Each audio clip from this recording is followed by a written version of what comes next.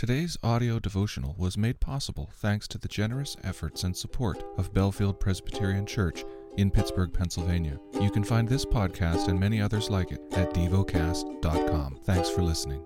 The lesson is from the book of Ephesians. Ephesians 3.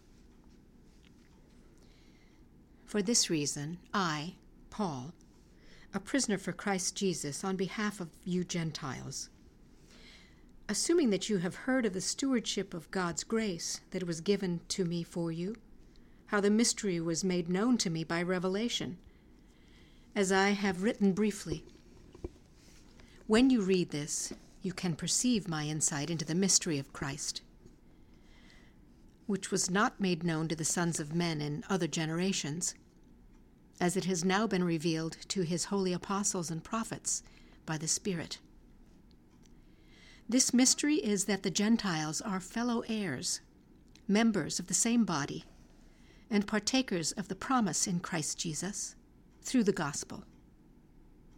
Of this gospel I was made a minister according to the gift of God's grace, which was given me by the working of his power.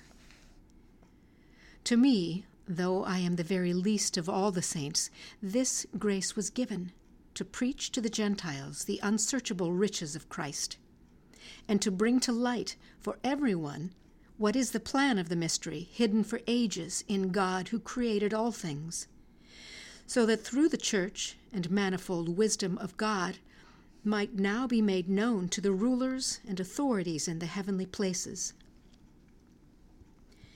This was according to the eternal purpose that he has realized in Christ Jesus our Lord, in whom we have boldness and access with confidence through our faith in him. So I ask you not to lose heart over what I am suffering for you, which is your glory.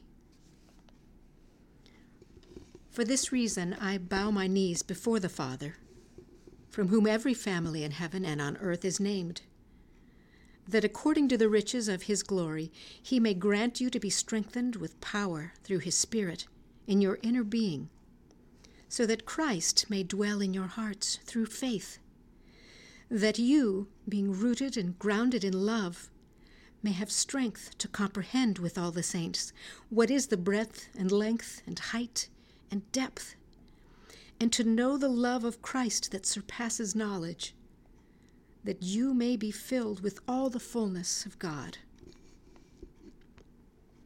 Now to him who is able to do far more abundantly than all that we ask or think, according to the power at work within us, to him be glory in the church and in Christ Jesus throughout all generations, forever and ever. Amen. Meditate and dwell on what you're paying attention to in God's Word.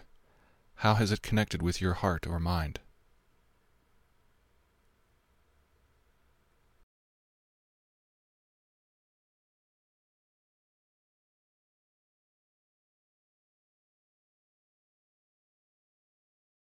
Pray to God freely about what has moved you today.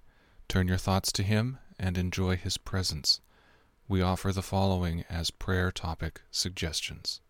For those who labor to grow, harvest, and process food. For those who work in transportation. Thank you for listening to Devocast.